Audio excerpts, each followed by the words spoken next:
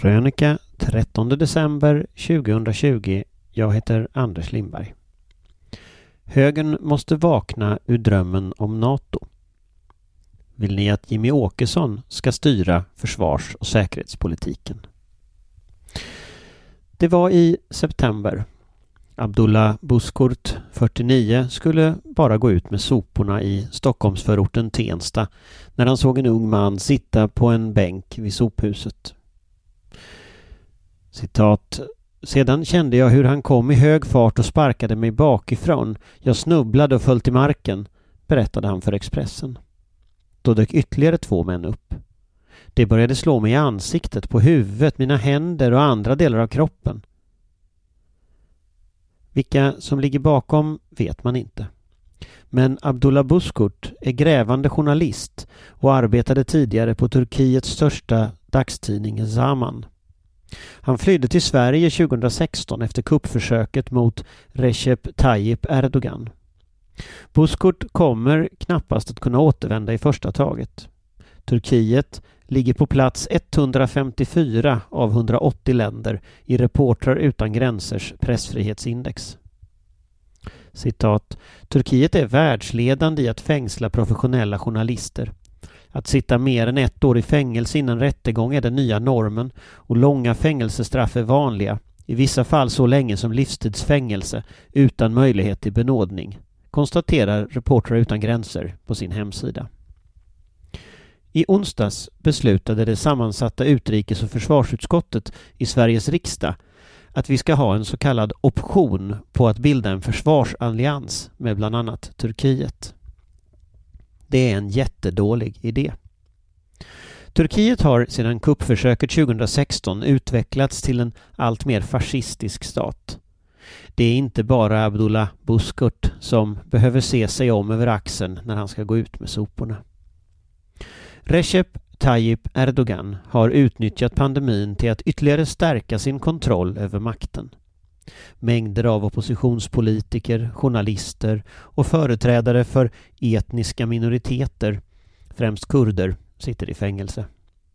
Han har sagt att Frankrikes president Emmanuel Macron borde göra ett psyktest efter att Macron lovat slå ner på islamistisk extremism efter det brutala mordet på läraren Samuel Paty.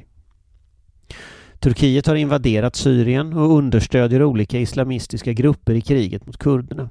Och man bedriver en allt mer expansiv politik, både i östra Medelhavet och i Kaukasus. Regimens armar når långt, även till Sverige. I inledningen till Natos stadga från 1949 står att organisationen är grundad på principerna om demokrati, individuell frihet och rättsstatsprincipen. Så hur kan Turkiet vara med? Sedan står i artikel 5 att en attack på en medlem ska ses som en attack på alla. Skulle Sverige utnyttja den NATO-option som det sammansatta utrikes- och försvarsutskottet beslutade om och gå med i försvarsalliansen, så skulle alltså enligt stadgan en attack på Turkiet vara en attack på Sverige. Vill vi det? Vill svenska värnpliktiga det? Jag tror svaret är nej. Betyder då beslutet i det sammansatta utrikes- och försvarsutskottet att Sverige kommer att gå med i NATO? Det svaret är också nej.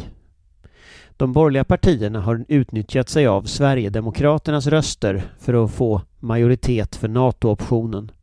Men SD är nationalister och i grunden mer sympatiskt inställda till Vladimir Putins idé om ett Europa av självständiga stater än internationella försvarsförpliktelser. SDs förra försvarspolitiska talesperson, Mikael Jansson, hoppade inför förra valet av partiet, gick med i Alternativ för Sverige och åkte till Moskva för att hålla ett tal där han hyllade Vladimir Putin. Vill man läsa rysk propaganda är SDs olika nätmedier en pålitlig källa. Vill Moderaterna verkligen utforma Sveriges säkerhet i detta sällskap?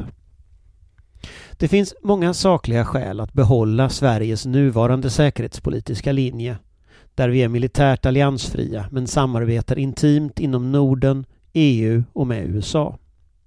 Att inte krypa in under Natos kärnvapenparaply är ett, att bevara vår suveränitet ett annat och att hålla oss nära Finland ett tredje. Efter över 200 år av fred krävs goda argument för säkerhetspolitiska lappkast. Högerns dröm om Nato handlar numera mest om nostalgi. Om inkörda hjulspår man tutar vidare i även om kartan har ändrats.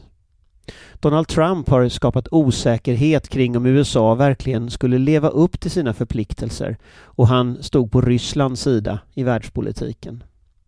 Nu har vi 4 års respit med Joe Biden. Men vad händer sen? Det vore ett misstag att tro att Trumps världsbild försvinner med honom. Hans form av nationalism och isolationism har djupa rötter ända tillbaka till president Andrew Jackson under första delen av 1800-talet.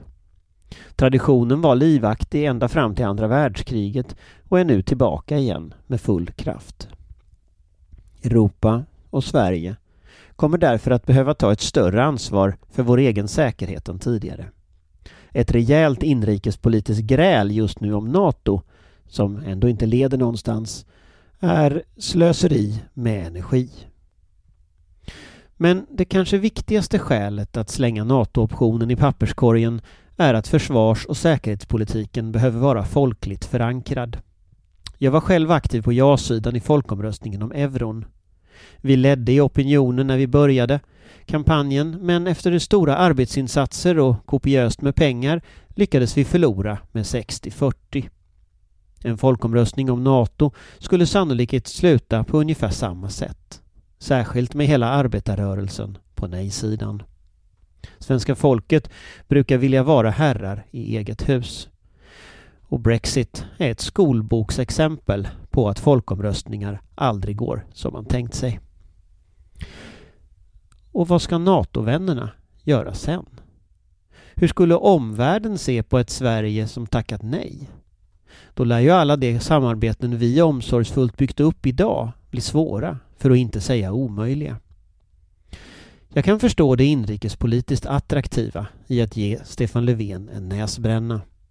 Men det är fullständigt ansvarslöst av de borgerliga partierna att vilja bygga framtidens försvars- och säkerhetspolitik på Jimmy Åkessons röster. Den viktigaste effekten av utspelet är nog att osäkerheten om Sveriges linje ökar och att vi därmed blir otryggare. Det är inrikes utrikespolitik när den är som sämst.